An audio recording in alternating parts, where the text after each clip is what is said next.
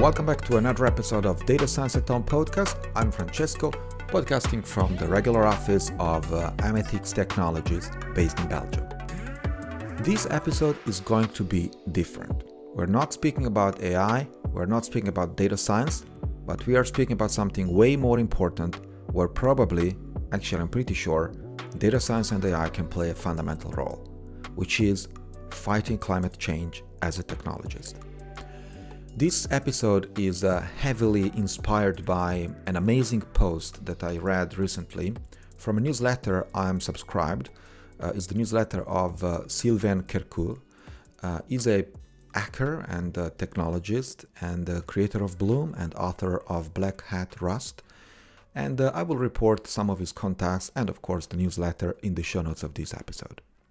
So what do we speak about today? Well, we speak about indeed how to fight climate change as a technologist. I felt the urge of contributing to this cause by using this channel to be an ambassador of Sylvain's message and of course the message of many others out there who have ideas to fight climate change and the catastrophic effect that we're going to face in the near future, unfortunately. Now, of course, there are great ideas out there. I don't expect to be the expert today telling you what to do to avoid climate change and the catastrophic consequences of it. I'm here to share the message and contribute to the cause as much as I can, and also to embrace this new way of thinking that would definitely do good to our planet and to our life in the future. We all know that when we are doing something wrong, for example, smoking, drinking, eating junk food, we always say, I'm gonna stop that at some point, I have everything under control, and I'm gonna change my life for the better whenever I decide or I want. And that's only partially true, because many times what happens is that there is this involuntary stop. That is when your body gives up, when you start having physical problems, and you have no options than changing your life for the better because you're gonna die otherwise. Well, this is what's happening for our environment. Thinking that we can do nothing and, expect that the environment is not gonna change, that the planet is not going to react in the next few years is insane. And so the question today is, do you want to plan for a change, voluntarily change, or do you want that change to happen without your control and involuntarily? Before getting into the details and to potential solutions to slow down these catastrophic effects, we should all understand what the problem is. And the problem is that we are facing so-called ecological apocalypse with, driven by two essential problems that are climate warming and the destruction of the environment. And so these two things are pretty much, different, though they go hand in hand. These are two problems that need to be fixed together. There is no way to deal with one without the other, though both the problems are pretty much independent from each other, in the sense that solving one would not solve the other. For example, when they tell us that we might be living or we are planning to live in a carbon neutral planet, there are several countries and prime ministers telling that, by 2050, prime ministers or presidents, of course, they're telling in 2050 or by 2050, we're gonna have a carbon neutral country or whatever. Well, even that's the case, which is extremely ambitious, we would still be eating plastic, right? We would still be living in a planet made of plastic. So how did we get here? Well, one of the major causes of the situation we are living in today is essentially our economic system. And the economic system we know today that has been applied on a global scale is based on extraction and transformation. That means that we dig big holes in the planet, extract some kind of materials that we need to produce something, and we build these products, we produce these products that we finally sell on the market. And so we have consumers who work and buy this stuff, right? Now, the problem is that this economic system does not take into account so-called negative externalities. And by negative externalities, we mean all the undesirable byproducts that our activities are causing or are creating or are producing. So these are not taken into account by our models. For example, using coal emits small particles. We create pollution, for example. We create chemical things like sulfur dioxide or nitrogen oxides and many other chemical elements that are definitely poisonous for the environment and for ourselves. And so that has consequences like lung diseases, cancer. Oil also produces NOx and SO2. We still don't know what to do with nuclear waste. I've heard, especially in this period, other presidents and prime ministers speaking about clean energy or nuclear power plants, and still nobody's telling us where the nuclear waste is going to be. When I buy food from the supermarket, I am embarrassed by the number of plastic bags that I bring home. Eating a salad generates at least 2 plastic bags, one for the salad and one for the other items that I'm purchasing from the supermarket, and all that just because I want to keep my salad for at least 4 days. I will keep it in the fridge, probably forget about it, and throw it away. When we move from our home to the workplace on a daily basis, we are transporting a gadget like a laptop, a phone, or anything around us from one place to the other, and we are emitting carbon just for that. Now, climate is not weather. This means that, we have to make a distinction between the two, and Sylvain made an amazing job at explaining this in one phrase. So during the day, the temperature varies between, let's say, 10 and 25 degrees, depending where you are, but a global annualized temperature elevation of 3 degrees only will have catastrophic consequences. And so you should expect more storms or extreme events, fires, flooding. Only 2021 was a good year if you had a boat parked in the garage. There are tiger mosquitoes in Belgium. That was something really unexpected. So things are changing, and climate warming is not only about temperature. It's an entire ecosystem that is shifting somewhere else. Shall we speak about the destruction of the environment? Well, what we are actually doing on a global scale, and we are pretty much succeeding at it, is destructing the soils. As I said, we have a new continent made of plastic, microplastics in the rains, in the fishes. There is a research that has estimated that in a few years we will have more plastic in the sea than fish. And this would happen even if we were carbon neutral. So don't buy the bullshit that we're gonna live in a planet with zero emission and carbon neutral, because that still will not save you from eating plastic instead of fish. Not only that, but the loss of biodiversity has already fallen below safe levels globally. Rarely does a day pass where a ransomware attack, data breach, or state-sponsored espionage hits the news. It's hard to keep up or know if you are protected. But don't worry, Kaspersky's got you covered. Each week their team discusses the latest news and trends that you may have missed during the week on the Transatlantic Cable podcast, mixing in humor, facts, and experts from around the world. The Transatlantic Cable podcast can be found on Apple Podcasts and Spotify. Go check it out.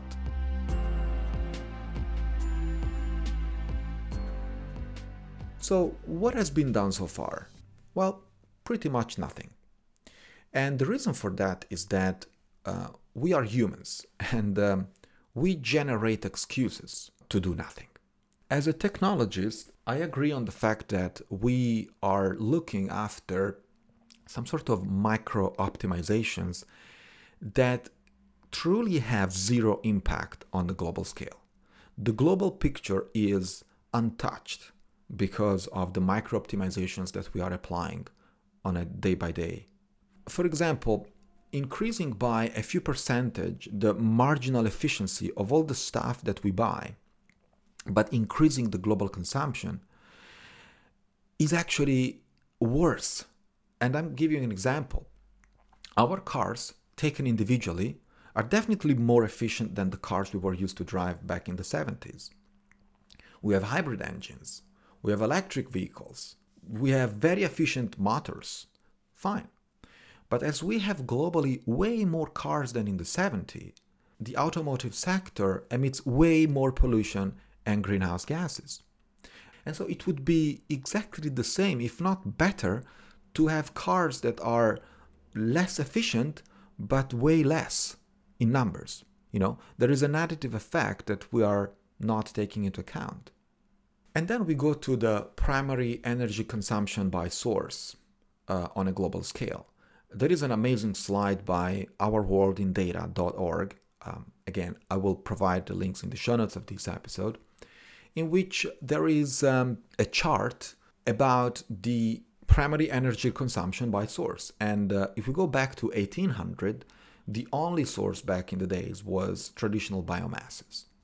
Then, with 1900, with the Industrial Revolution, we got coal and we started using and burning coal. And we still use a lot of coal today, though the graph is until 2019, but that doesn't change the picture. We also burn a lot of oil and a lot of gas, all fossil. The amounts of these are pretty much comparable. Then we have nuclear in a tiny fraction with respect to definitely oil and coal, and then all the other minor ones like modern biofuels, solar, wind, hydropower, and other renewables in a very minor percentage. And that's happening only now, like in the last 10 years or less. So how can we join the fight? Well, of course, as I said, this episode doesn't pretend to know how to solve these problems, and we definitely don't.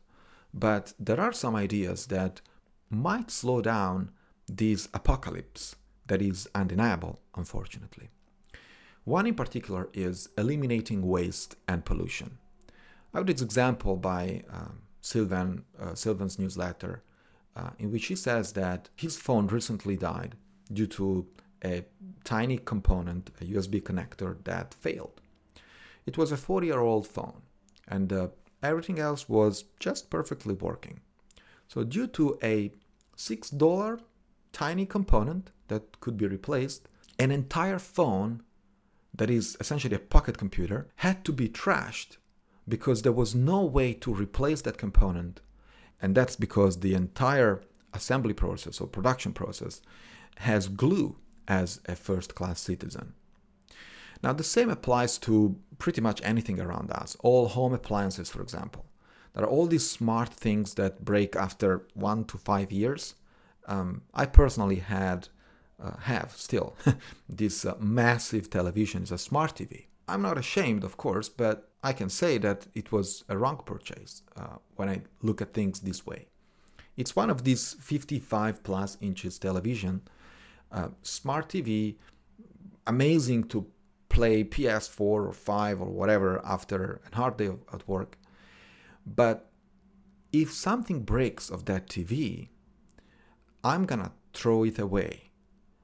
It will be trash. And believe me, you need 2 people to carry this bad boy. Now, I believe there are millions of those TVs out there, and you can only imagine the amount of trash and the damage that you are providing to your environment just because of that selfish action of buying yourself a TV that is not repairable. So the principal axis to reduce waste is repairability. We need to buy stuff for life. We have to start thinking like our grandparents thought back in the days because they had no other option. It's normal that things break. It's not normal that you have to change the whole thing just because one tiny component failed. And unfortunately, we have embraced this new way of thinking that when something breaks, we buy a new one. So as a solution or as a contribution to join the fight, you should only work for and buy stuff from companies that embrace repairability. And there are some examples I will give you later. We all know that we buy components and devices with programmed obsolescence.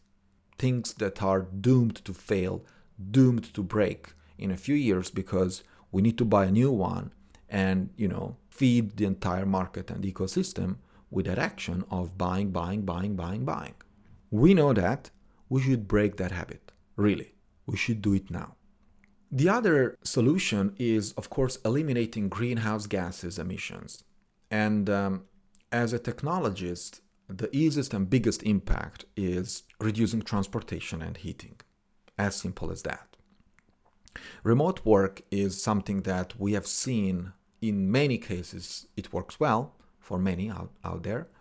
And the COVID-19 situation has, of course, encouraged to stay home, involuntarily, of course. And we have immediately, after a few months, measured the impact on the environment just because people stopped moving from their home to the workplace. So remote work is a non-negotiable action. And of course, no more holidays on the other side of the planet. Don't own a car, even electric ones. Use bike instead, or public transport. When you work remotely, you don't lose time to commute, and that's already a big win. You have more time to listen to this podcast. Jokes apart, but a lot of energy is saved just because you stay home. And all the stuff that you don't have to carry or did not have to be carried in the first place, like tables, chairs, desks, that are used only a few hours per day. Imagine the carbon that you have been emitting on a global scale, especially when you do that daily. When it comes to your health and to your environment's health, live rural, buy local, buy fruits in season. Now, I don't want to start an ethical discussion about meat and the consumption of meat, but you should start really thinking of vegetarian diet. And that's not just because, killing animal is bad, objectively. It's also because producing meat has a devastating effect on the environment. There are real numbers out there that tell you that. What else can you consider after this episode? Of course, there are several projects that are worth considering, and I will report links in the show notes of this episode as all the rest. And some of them are really, really interesting. One in particular is the open source ecology. They're building a set of open source and reusable blueprints for a civilization that you can build yourself, from PowerCube to even entire vehicles. The Framework laptop, this is one of my favorite. While you can live without a phone, it's close to impossible to live without a computer today. So you better buy one that you will be able to use for much, much longer than the laptops that you used to buy.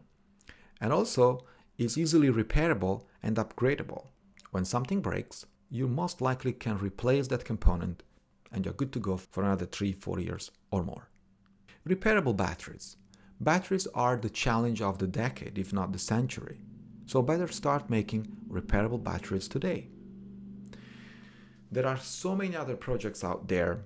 Of course, it would be crazy to share them all in an episode, but there are potential solutions that could bring benefits to our environment and definitely to our life and the life of our families. Finally, we need to really put more thought into our lifestyle. Technology and politics are not helpful if we don't change the mindset. Changing lifestyle is probably the simplest individual change, but the hardest collective one. So that's why my contribution was to use this channel to spread the word and awareness. I would love to know your thoughts, and feel free to join us on our official Discord channel or just drop an email. Thanks for listening.